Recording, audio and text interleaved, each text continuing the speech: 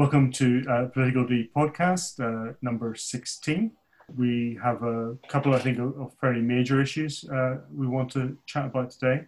I think we'll start that by just having a quick comment on the reaction of the United States Democrats to what is going on in Westminster around the Northern Ireland Protocol and the Internal Market Bill. First impression on that is that whilst you have two key elements there. One, you have the Democrats who are taking a particular lead are both a generation that would have been embedded in the notion of Irish America, albeit that electoral base is largely now dissipated, but it's still clinging to that old Irish American romantic view of what Ireland ought to be. And then a younger generation that have basically been brought up seemingly in a very narrow view of Northern Ireland that is particularly wedded to physical force republicanism. The other aspect, and I think it's something that hasn't really been mentioned in most of the comments I've seen, is that whatever the Democrats see Trump as broadly favouring, that they will almost by force of natural reaction oppose. So if Trump is saying that he thinks a UK-USA free trade deal is a good thing, the Democrats would oppose it whether it was a good thing or not. Yes, it's a kind of a coalition really between those instinctively anti-Trump Democrats and this old-fashioned Irish-American lobby who sees things just through the prism of Irish nationalism. And it's very kind of idiosyncratic interpretation of the Belfast Agreement.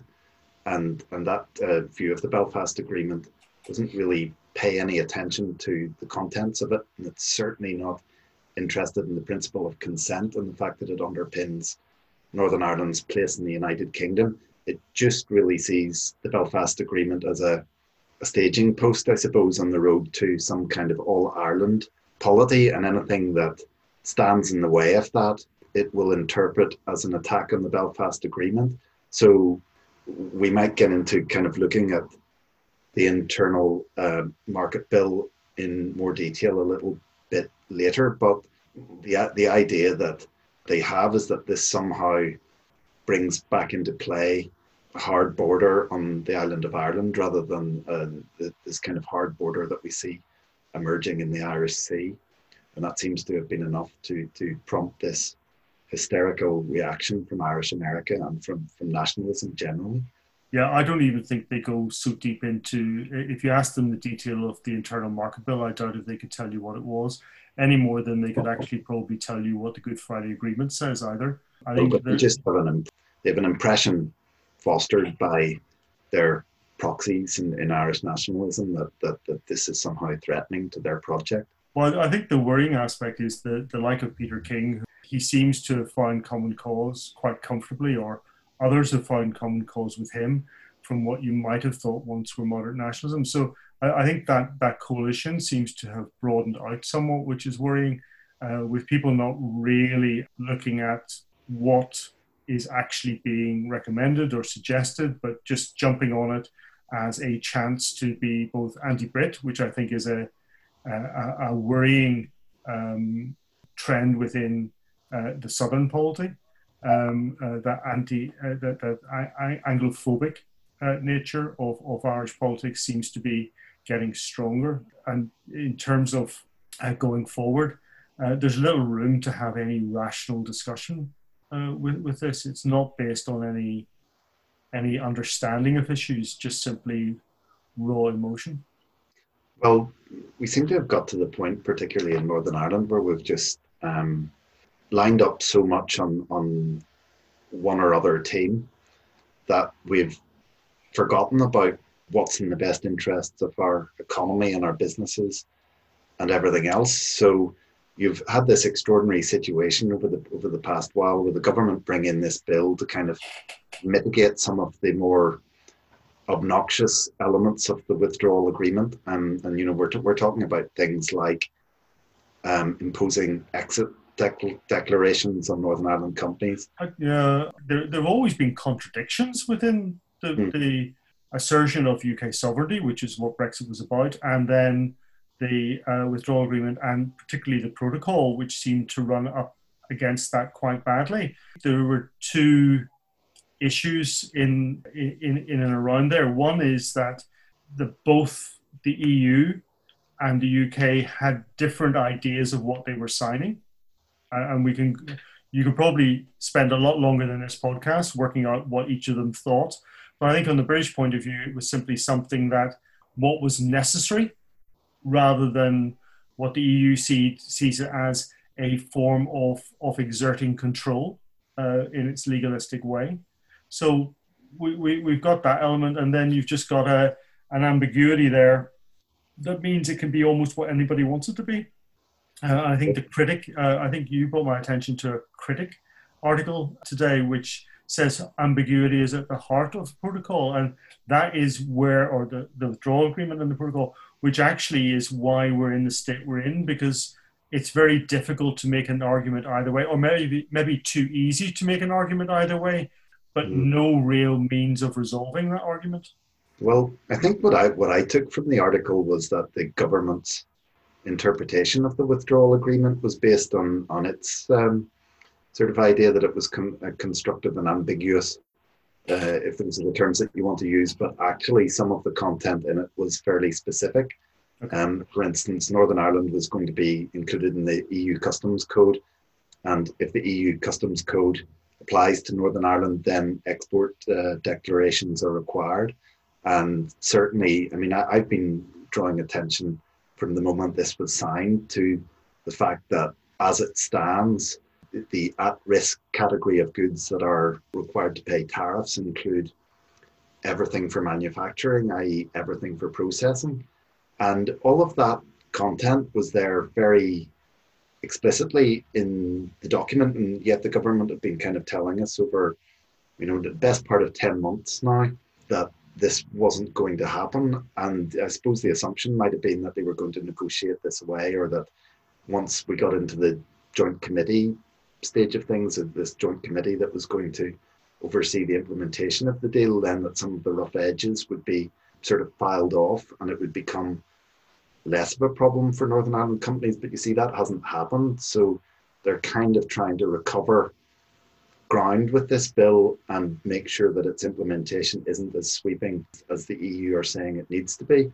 And of course, the problem with the bill is we won't really know what importance it has until we know whether or not there is an agreement with the EU. All of this is just rolling on. The most frustrating part of this is, as you say, 10 months after an agreement, we're still no further on in terms of knowing how to organise going forward into 2021. All the way along, we've had this issue with sequencing. We've had things that need to be sorted out before we can see the shape of something else, and yet that something else has, for some reason, had to be sorted out before you can get to. So everything's kind of backward and mixed up. It's very difficult to get to the end of it in that kind of regimented way, because you're not able to sort out trade. You're not able to sort out borders before you know what's going to happen with trade. Yeah. And you're not allowed to get to the trade bit until you sort out the borders. So and then in the middle of all that, of course, you have it wouldn't be unfair to say the debacle of the management of the bill itself and some of the statements around it. Brandon Lewis, I think, being the most incredible statement in Westminster, probably because it was the most unnecessary statement.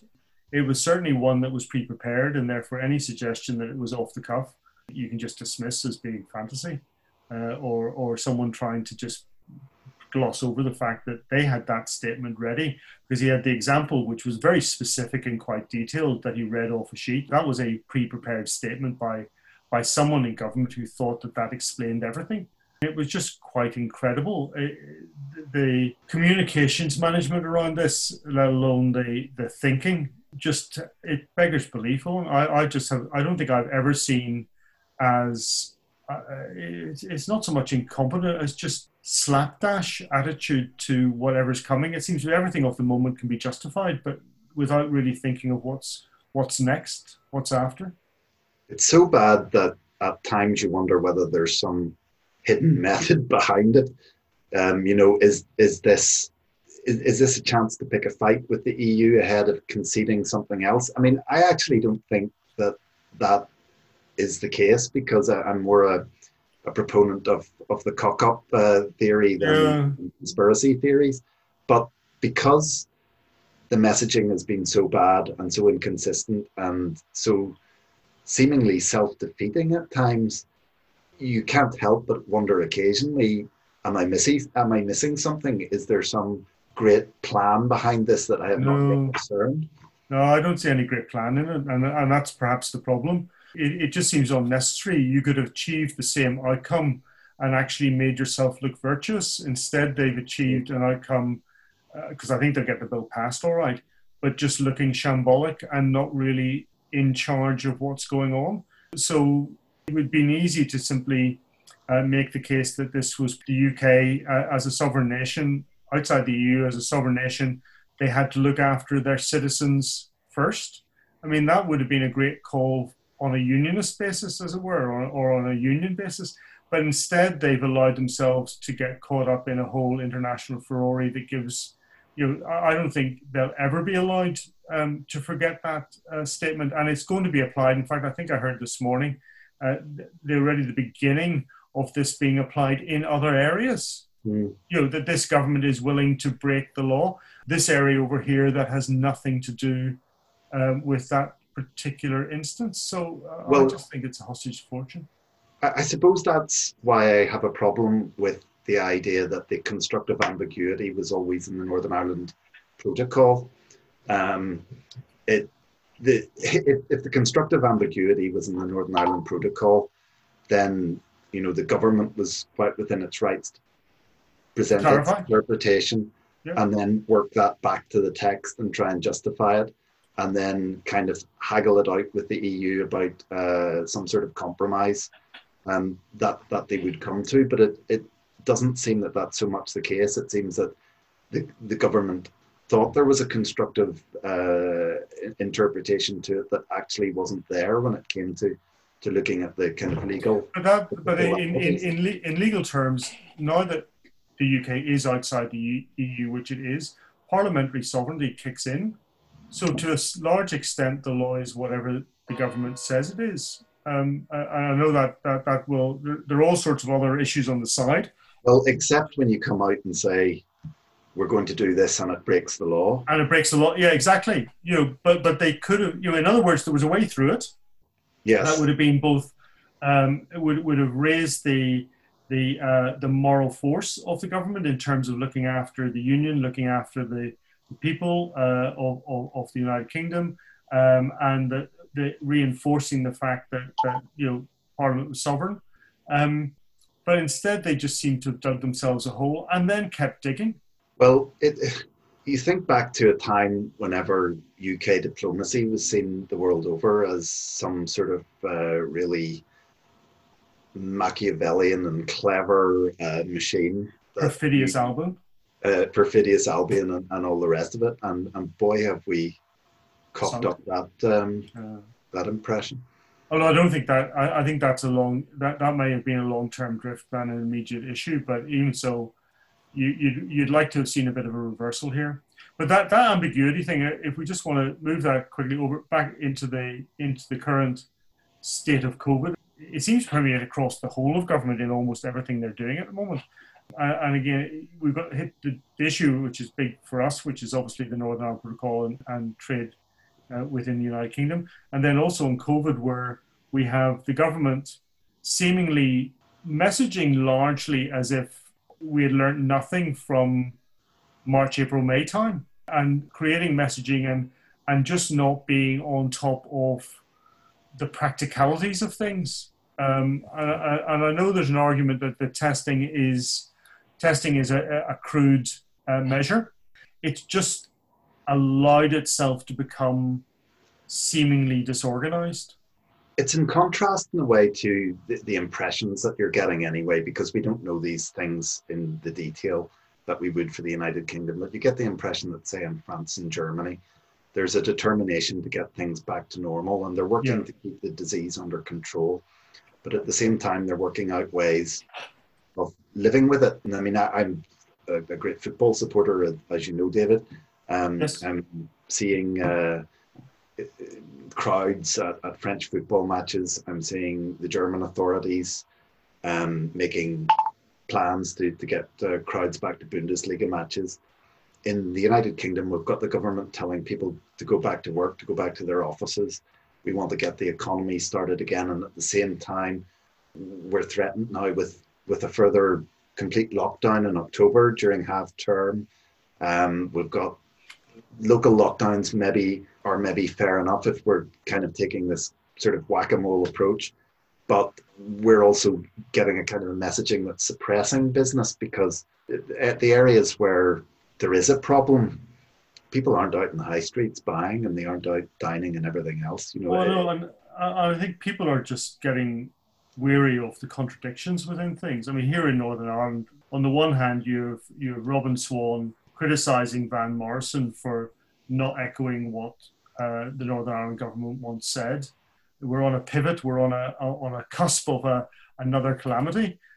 The issue of the Holy Lands has been big this past week. Belfast has been restricted severely in terms of people meeting, as in Lisburn. And then if we look at the Holy Lands, and I'm going to leave out about the kids going home at weekends with their kit bags full of clothes to their parents, the Holy Lands and the partying and all that, and there's been a bit of a crackdown, but as we've seen before, these things, there's a crackdown for as long as it's in the news cycle, and then everything just sort of passes by. There's clearly an issue that the government wants us to believe exists in Belfast, and yet they've just announced, and let's just keep the Holy Lands as a small area. They've talked about it in terms of this is putting everybody at risk, and then they announced, oh, and by the way, next week the Hatfield opens on the Ormer Road. Oh, yeah. How exactly does that all work? I mean, I think you need to have a bit of continuity within a message. You've got to have people look at that and not be able to say, really? And I think too many times at the moment, people are just looking at it and going, how on earth does that work? Well, there's a number of things going on there. I mean, the pubs should have been open in June or July, whenever they were opened in the rest of the United Kingdom. And, they'd come up with ways and means that are maybe a little bit stricter than what we've had in Northern Ireland of controlling who enters a pub and taking track and trace information. But we didn't have that for the simple reason, if we're truthful, that Sinn Féin wouldn't allow it, because we had to be in line with the Republic of Ireland. So now you've got this farcical situation where the pubs are just opening as the numbers go back up, and as we have this kind of scaremongering or caution or whatever you want to call it about the disease going back up again. And at the same time, in the Holy Lands, you've got young people going back to university, young people in that part of Belfast for historical reasons, whatever, are predominantly from nationalist communities, predominantly from rural nationalist communities. And they are following the leadership of Sinn Féin, a party that's pontificated about COVID the whole way along, but doesn't follow the rules itself. So what chance is there of those young people following the rules too, when they don't see that it's applicable to them? When they look at the political leadership that seems to be quite happy to say the guidelines don't apply to us. And exactly. Bringing hundreds of people together, it's okay, really.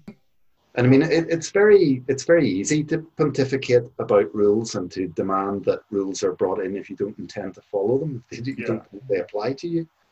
One of the reasons why people struggle to know why, well, apart from the lack of political leadership from particularly our Sinn Féin, in actions, if not their words, I think, again, it comes back to simply not having a clear direction of where this is going. You're constantly being told we're heading for a second lockdown. But, a lot of the upticks have been, we know that there's been clusters in Craigavon around the hospital.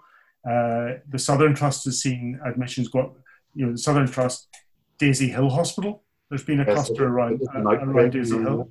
Yeah, and we know because you can watch the numbers on their statistics board that the numbers of care homes have been increasing in terms of outbreaks. So there needs to be in all this testing.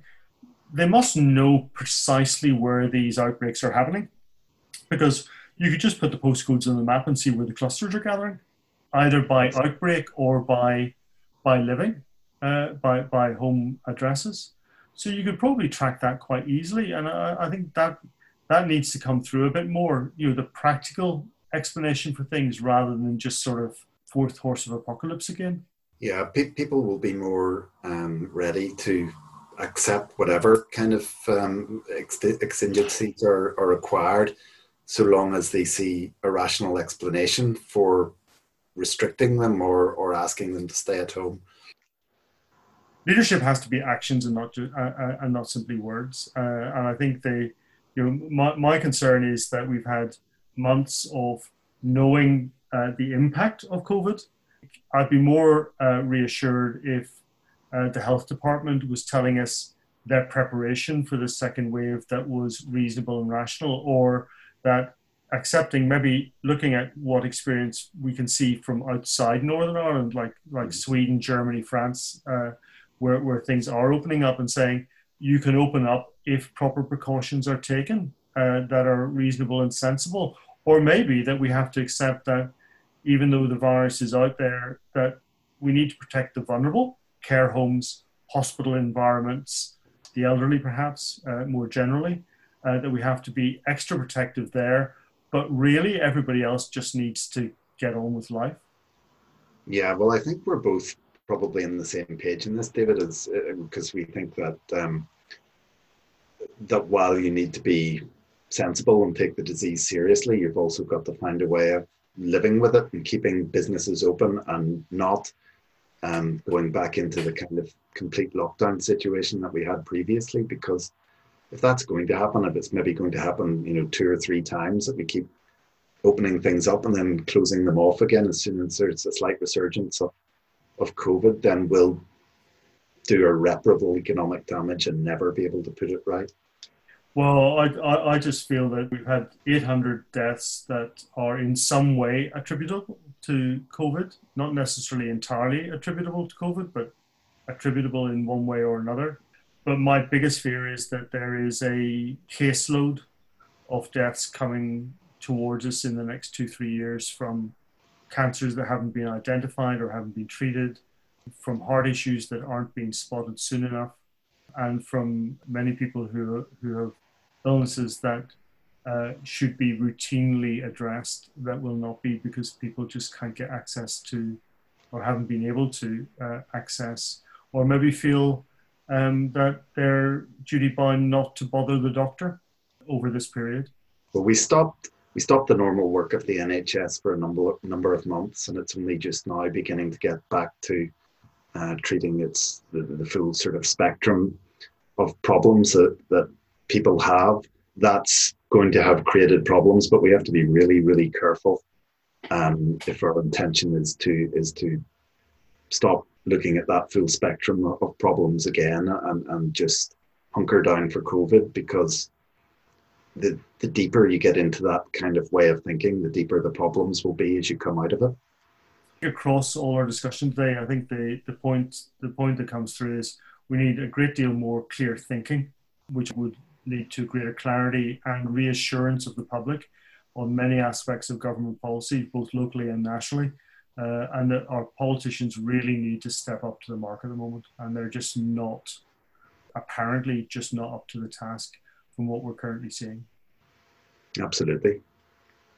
Let's leave it there and speak to you again in a few weeks' time. Thanks, David. Cheers, man.